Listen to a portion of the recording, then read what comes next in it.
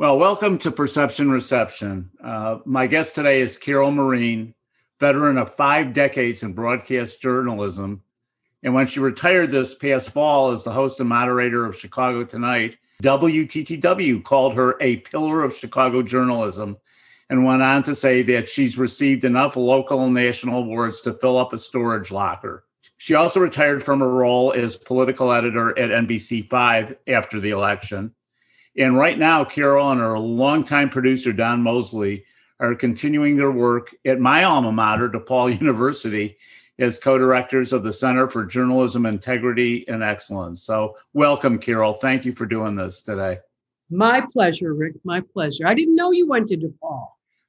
Went is the proper word because I went there back in the 60s, and I, at that time, was also really involved in political campaigns.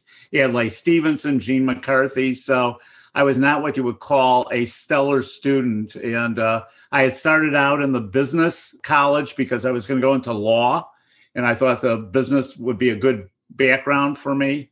And one day the dean called me in and said, Mr. Jaskulka, you may want to think about making a change over to liberal arts, which I took his advice. So I was on the dean's list, but not the good one. Oh, well, it happens, and look where you are now, though. So it worked out. So things worked out. Carol, you spent 5 decades in broadcast journalism. I've spent 5 decades in and around politics and public affairs. And I think that, we can probably take a look around and say that the political system is not functioning as it should. Many people just say it's broken, and I have to say it's hard to argue against that.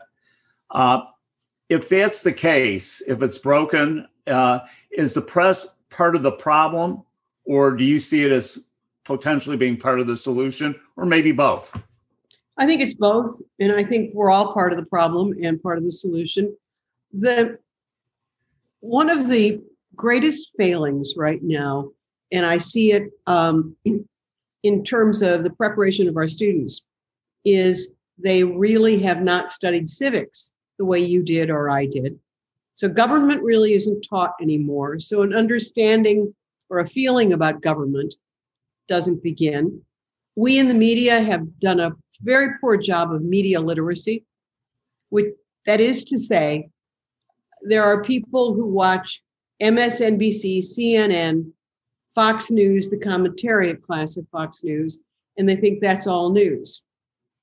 We've blurred and merged the lines, and now we're trying to do some remedial work on that. The Tribune has moved its columnists to the editorial page, finally. I just looked at a New York Times editorial, which made it more explicit than ever before. This is not reporting. This is written by people who have opinions, but also information and research. It is the constant education of the public, and that's our responsibility, and it's also the public's responsibility. But all of that feeds into the rage and the disconnection between citizens and their politics, citizens and their government. So, we saw the manifestation of that on January 6th, and we've seen it in many other ways. I don't want to just have that be the singular event because it was at the U.S. Capitol, because we honestly see it on a pretty regular basis. And so is it retrievable at this point? You have so many people that are in their bunkers, and even the ones who haven't been radicalized, but are just basing their views on social media posts and incomplete information, incorrect information. Do we have to say, look, maybe we just need to focus on the kids, on young people, because there's a lost generation here, or might it be salvageable? And how is that possible? What role can the media play in helping that? One of Studs Terkel's last books he wrote when he was 90 was Hope Dies Last. He went on to write 2 more books because among other things, his hope didn't die either in the world of ideas. I don't think it's irretrievable, but we have to dial back a little bit.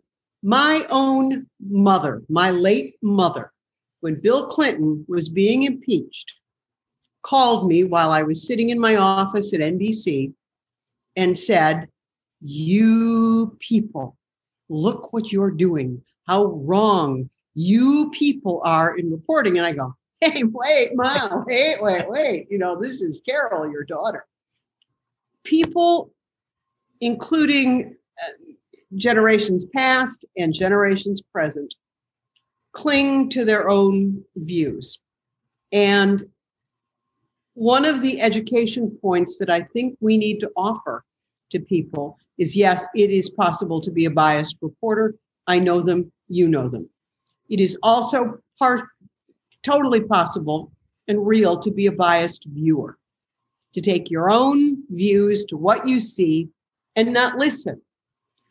I don't know what the solution is in terms of teaching listening skills, but I don't think this is a conversation just with young people.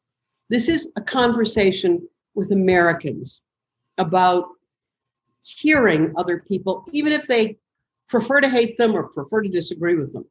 And I'm not a Pollyanna, and I know it's a hard pull, but I believe that you keep trying every day. And so, Rick, from the time I was a reporter and I was 23 years old, there were people writing to me telling me I was a communist, or telling me that the news media was fed propaganda lines from the government.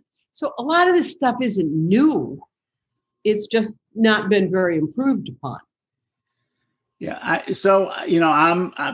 I've always been, and I continue to be, a news junkie. I mean, in fact, my children and grandchildren are always telling me, get off, the news and watch something to relieve stress, and, watch a comedy, watch something else.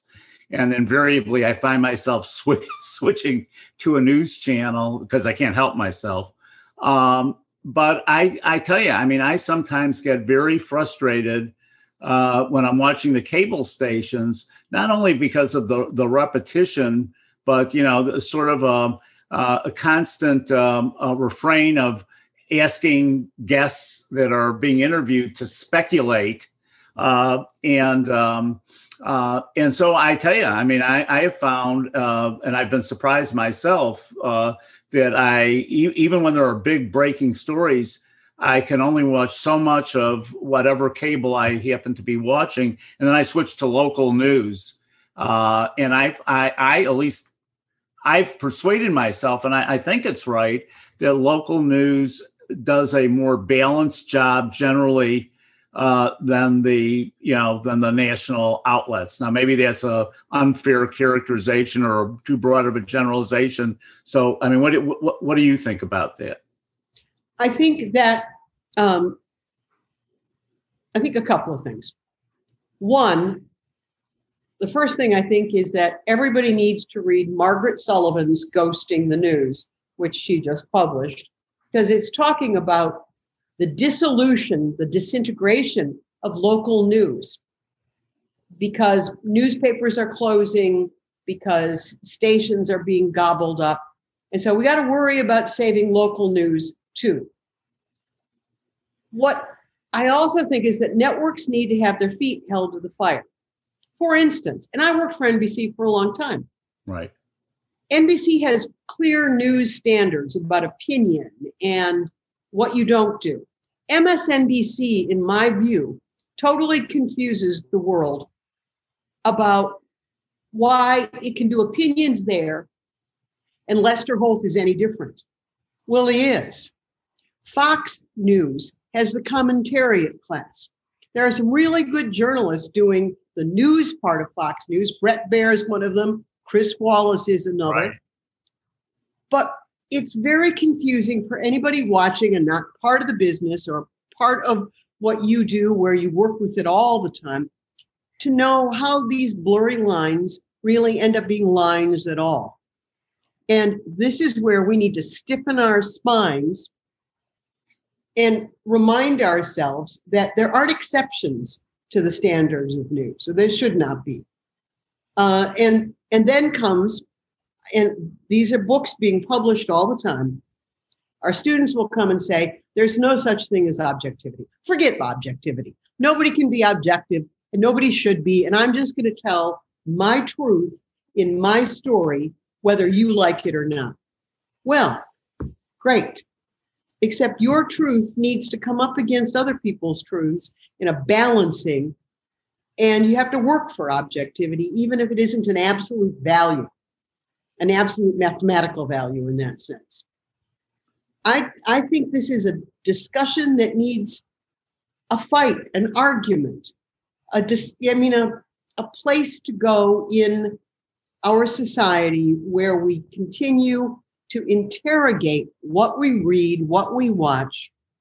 And then I'll stop this rant here with one more thing. Because our news is now done by a menu, I'll pick a horoscope for today. I'll look for the weather. My phone will plug into the New York Times. I'll get the stock prices if I'm interested, but I won't read conservative press. I won't read things. I won't look at Fox. I'll only watch MSNBC or NBC. When you start doing the menu journalism, then there's a lot of stuff that's off the menu. You're not trying a lot of stuff. You're not sampling a lot of stuff. And that is part of how the current availability of so many outlets also clouds our view, because we just pick and choose. Yeah. So you and Don are dealing with college students over at DePaul, and I do want to take a little bit of time in a couple of minutes to talk about the work you guys are doing over there. But I wanted to sort of drill back down on the local news angle, because I think that a lot of people, those who go to what we call the mainstream media nowadays, as opposed to all the social media, I find that there still is more of a dependence on local news. Now, it may be, as you said, that they want to find out what the drive time is to the office, and they want to find out what the weather's going to be the next 5 days. And that may be what drives them to the local news more than the news does. But is there a role if local news outlets, let's say, whether it's Chicago or New York, if all the local news outlets got together and said, look, we're competitors, but we need to strike a blow here for local news so that we're around a decade from now. Might there be something that a unified local news community could do to have an impact on viewers, at least in their viewing area?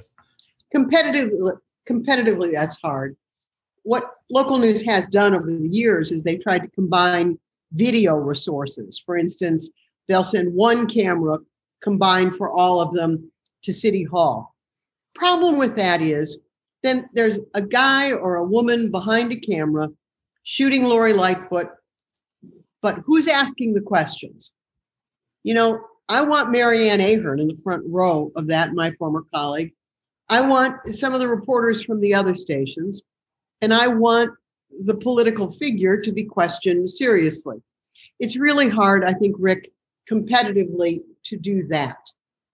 But you're right that we need to save, fortify, and enrich local news. That's some of what's happening with places like ProPublica, some of the foundations. I don't personally believe that necessarily is a sustainable model, but we are seeing on a subscription basis in a lot of news deserts, and there are increasingly news deserts, where things like Report for America funds a reporter for the Sun-Times. So the Sun-Times in Chicago can hire somebody else to go to the south suburbs that are news deserts otherwise.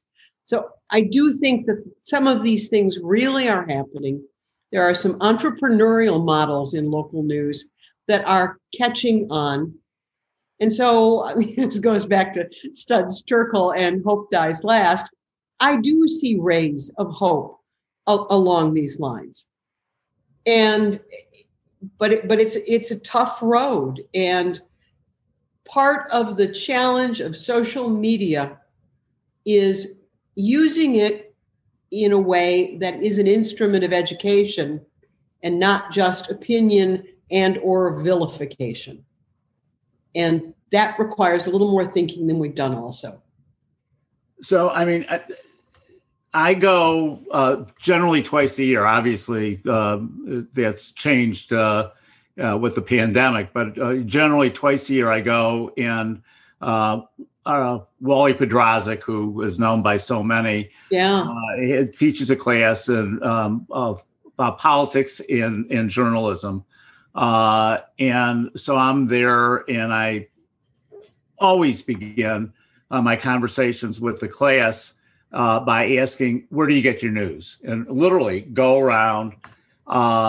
It's at first it was surprising to me, and now it's not surprising. I just get a little depressed. But nobody, none of the people in the class ever says my daily newspaper. Occasionally, somebody will say, "Well, yeah, I'll get news from a news aggregator, but yeah, I may watch the 10 o'clock news on channel whatever, one of the local channels."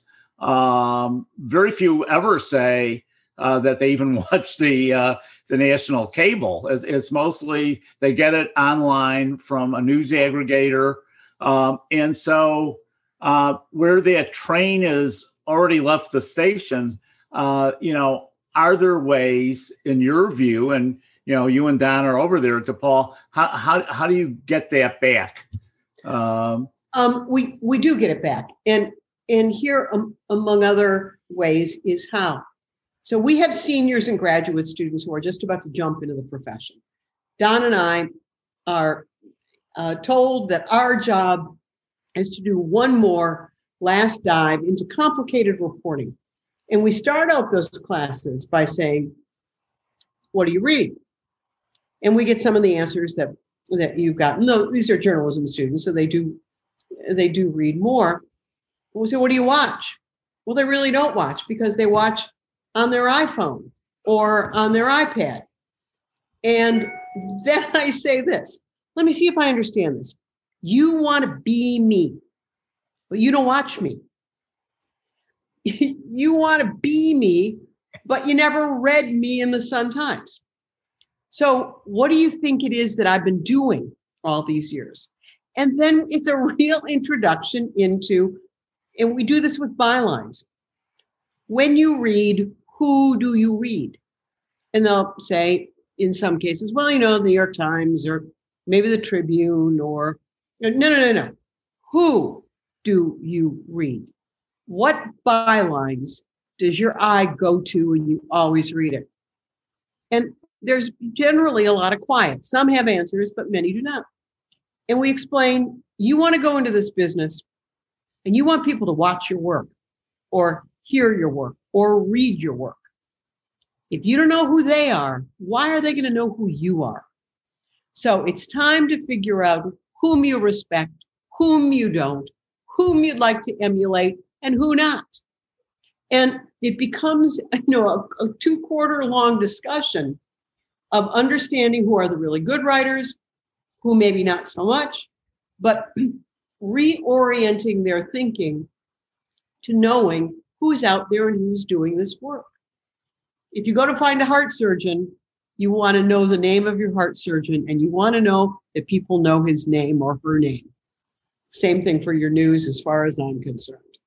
And of course, you and Don are doing this at DePaul, but I would say this would be happening at colleges and universities around the country, and frankly, in high school, because by the time these young people get to college, they've already sort of formed some views. Although it's encouraging to hear that you're breaking through, but there needs to be more of this going on. It needs to happen in grammar school, Rick. Yeah. Children need to be introduced to the reading of the news and watching of the news when they're in the first and second grade. And that used to happen a lot. And schools used to have, these little daily reader papers.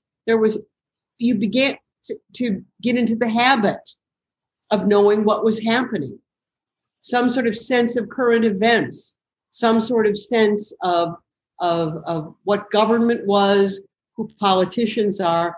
But I'll also dial back to you and say, I can remember sitting in federal court 35 years ago when a jury was being impaneled in a hugely controversial case. And the jurors were being asked, because the defense was going to say, it's too much notoriety, they'll never get a fair trial here. What do you read? I would tell you that 60 to 70% of the jurors didn't then. When you do read, what do you read? Well, I read my Daily Shopper, I read my local newspaper. Do you read or watch anything else?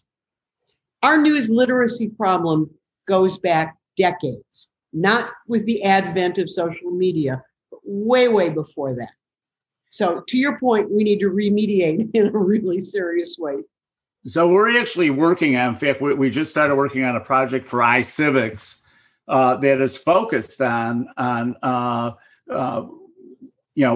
major initiative for civic education in our schools. I mean, and I think you have right now the huge investments that have been made in STEM, and now it's STEAM. And that's great. I mean, it's very important that happen. But what's happened in the meantime is that civics education has almost disappeared. I mean, there's almost none of it. And you're right. I mean, I remember when I was in school, I mean, this was back in the 50s. And we did study current events and spent a lot of time on history and social studies and civics, and it's practically disappeared now. So, I mean, is what we need really a new national commitment to civics education? Because it sounds like that's what you're saying. Yes. Yeah.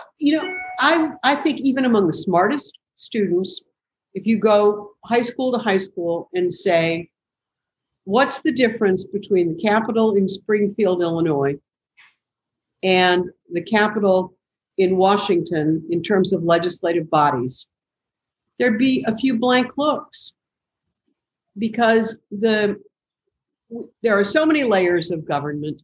You can argue it's dry and not interesting and not sexy, but the truth is that it is teachable in an interesting way. But it used to be legislated that you had to, by the time you got out of 8th grade in Illinois, or you got out of high school in Illinois, that you had American history, you had a sense of national government and a sense of local government. And that sort of mandate no longer exists. So let me switch gears for a moment here away from the civics education and talk about a couple of things that I see that trouble me. I mentioned one of them already, but I'll admit I look at it from the public affairs end and the political end as opposed to the journalistic end, and that's the line of questioning, whether it's with the impeachment going on right now, the second impeachment, or it's on any other topic. And the cable stations do this more than anybody. They have a guest on and they ask questions that are based on speculation, the what ifs. And that annoys me, to be honest with you. Like, there was an endless barrage earlier in this week. Are the House managers going to call witnesses? And I think, very early on, the House managers answered, our strategy, we're not going to give it out on this show right now. Good try. But it's persistent. And particularly if you're watching cable, I mean, you can hear the same question asked to 5 different people in an hour and a half or 2 hours. Is that because it turns me off, to be honest with you, but it may just be that because I'm viewing it as a public affairs person, I'm going, God, don't answer a speculative question like that because you're going down the rabbit hole. But I want to hear your take on it from the journalism end of the equation. Well, I think there is a paucity of journalism on most of the cables. I think there's some, and there are, and there are some sort of standards, but now it is outrage, either liberal outrage or conservative outrage. So I don't spend a lot of time on the cables. And part of what I think is happening is we assume, because you and I are junkies, that if we watch them, America's watching them. The truth is, America is not watching the cables in those large numbers. You know that, as somebody who deals in politics and public affairs. Right. So they operate sort of too much mental space among a few of us. But the truth is, the bulk of the nation isn't watching it. The really great news to me is 60 Minutes, which is considered kind of an old person's broadcast, and I worked for it for 5 years. Yeah, I remember. Draws in 12, 14, 15 million viewers a Sunday, telling you stories you don't see anyplace else, and covering foreign affairs as well as politics and other things. And it stands as an example that people are hungry for original stories. They don't know how to ask for. They don't know how to put it into a menu of their phone because they didn't know that Turkmenistan, was mining diamonds, whatever. You know what I mean? So what I think there is some hope for traditional media delivering an unusual and important product to a large audience. But what is also important in news literacy is, and this goes back to the young people, showing them news sources they don't know how to look for or haven't looked for. So don't just go to BuzzFeed. Don't just go to Apple News or whatever the aggregator is, but to help steer young people to the rich, wide vistas of all kinds of stories. Real Clear Politics is a great example. It's an aggregator, but it's an aggregator of both conservative and liberal news. It's a whole menu of different kinds of writers and analysts and opinion. Somewhere along the line, our education needs to scoop more people into the possibility that there are more views than their own, there are more places to look than they've looked, and that it is fun to read them. So it's critical thinking is really at the core of this, right? Yeah. Because that's what's sort of gone MIA is critical thinking. People are in a silo. They get their news and information in that silo. Right. They don't want to venture out of that silo. So they're not asking the questions and demanding more information. In high school and in college, I was a debater. Debate taught me more than anything else I ever learned because I had to learn how to argue the affirmative side of something and then the negative side of it. I had to research a compelling case on either side. Well, when you're forced to think that way, you begin to think that way. And so there are teaching methodologies that can get us into this level of intellectual engagement where we go looking for information we otherwise might not have sought. I mean, it's funny because I apply and I always have, sometimes it drives clients crazy. But when we're involved in a crisis situation, we do a lot of crisis management. But I try to look at it from the other side and raise those questions, even if it's irritating to the client at times, because you need to do that if you want to do the right kind of job and really have the truth come out and have people have there be credibility to the position you're taking. Right. And And that requires an openness to hear something you really might not want to hear, or read something you might not really love reading. It's why we explain in class, there really are, this is Chris Fusco from the Sun-Times who gave me this spiel, which I love. There are 3 buckets: straight reporting, analysis, commentary. We say to our students, we know you love all the websites that are advocacy and all of that. Great, go ahead and read them, but this isn't that in this class. This class is straight news and some analysis born of some knowledge and experience. But it's not your opinion. Whatever you decide your truth is, you're listening to some other people's truths right now and trying to step back and provide a holistic picture of the different arguments for any given thing. One other topic as we're winding down to the end here, Carol, is, we all want there to be transparency and honesty, particularly by political figures, but political business, not for it almost doesn't matter. You want when you have somebody that is going before the media, going before the public, going before Congress to speak the truth. And that has been especially challenging in recent times. And part of the problem, of course, and it's also the media environment because, it's instantaneous now. It's not like when we were starting our careers where there was this thing called a news cycle. Now, the news cycle can be about, 12 seconds long and before you get a response because people are tweeting and whatever. And so is it more of a problem now that transparency and honesty can be weaponized, and not can be, it is weaponized on a daily basis by political opponents?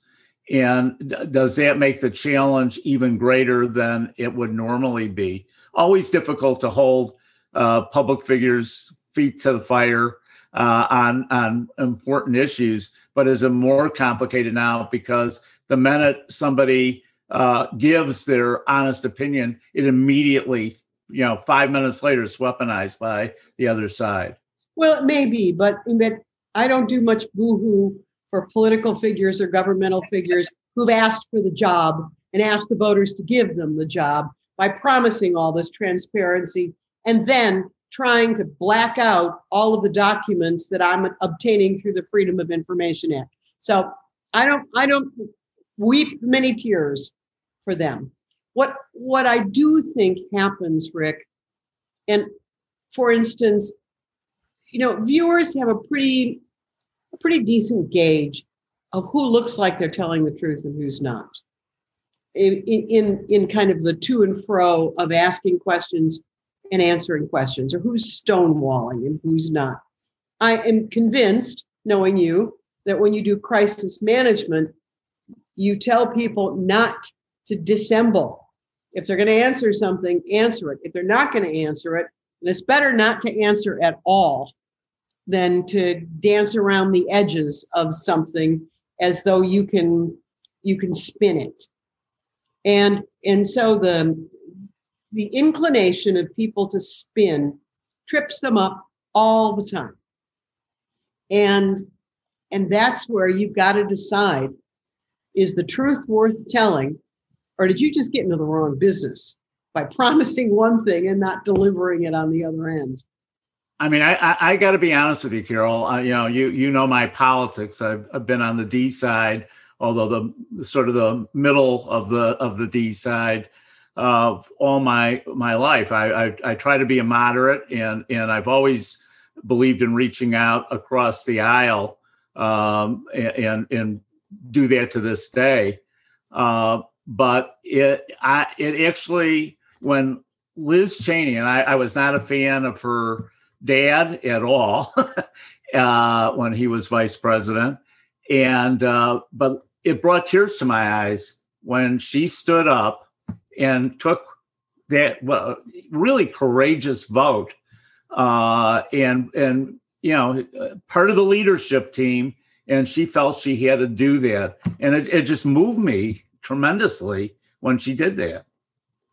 Well, and there are people who stand up on both sides. There are people who lay down on both sides, yep, including the moderate D side. So, yeah.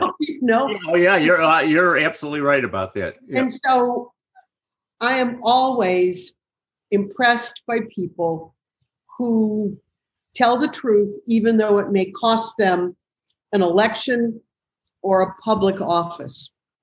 And because it occurs to me that those are the people we want in public office, because they don't consider it a permanent job, a permanent pension benefit, a permanent sort of way to spend your time. But it is a gift and a privilege, and it's a privilege that you have to be willing to forsake if the truth is required, and you're able to give it, or you better give it, as far as I'm concerned. Yeah, well, amen to that. All right, last question. This is probably it's definitely an unfair question for somebody who's been in the business for 5 decades, but I have to ask, as you look back, most memorable story. It could be memorable because it was the toughest to cover, the most uplifting, or it could have been the most comical or ridiculous. What stands out in your mind as I can't believe I'm covering this story? It's an impossible question to answer, but I'll try to answer with a couple. One of the most meaningful stories I ever did was after 9/11 to go into Afghanistan and cover the Taliban, and 2 brothers from the Chicago suburbs who had been trying to democratize Afghanistan for years. Traveling through the Torkham Gate into Afghanistan, seeing these rusted old Soviet tanks still sitting there, it was stunning for me, and I will never forget Afghanistan. I finally thought for a second I could understand as I looked into these blue eyes, these Alexander the Great blue eyes of the Afghans on the street. In terms of politics, public corruption and organized crime remain one of my enduring passions, and I am fascinated. Speaking of moderates and the Dems, here's Dick Durbin and Tammy Duckworth fighting for John Lausch, yep, the U.S. attorney that Joe Biden's office didn't consult with them about, trying to get rid of him in the midst of one of the most, if not the most, consequential federal investigation of our political time that scoops in Commonwealth Edison, Mike Madigan, power brokers everywhere, and not at the bottom of the food chain, but at the top of the food chain. And so I think that if I'm going to miss something, I'm really going to miss not continuing to cover that. Yeah, well, and I'm hopeful that I would like to believe maybe it was an oversight that will get corrected. I hope that maybe with Senators Durbin and Duckworth stepping up and speaking out as vocally as they did, that perhaps there may be a different decision made on the U.S. attorney here. I really do hope so, because whether it was Patrick Fitzgerald, appointed under Bush but retained over by Obama, and now John Lausch, appointed under Trump, but with 100% of the Senate approved and with the support of Duckworth and Durbin, there are genuinely professional U.S. attorneys who are not partisan, who take this as a serious and sort of sacred oath. And we've seen a number of them. And so I hope that Duckworth and Durbin prevail on this. Well, I do too. And we'll let that be the last word. And Carol, thank you so much. I know you got a really busy schedule there, and we're very grateful that you were on Perception Reception. Thank you. It was a total pleasure. You take care, Rich.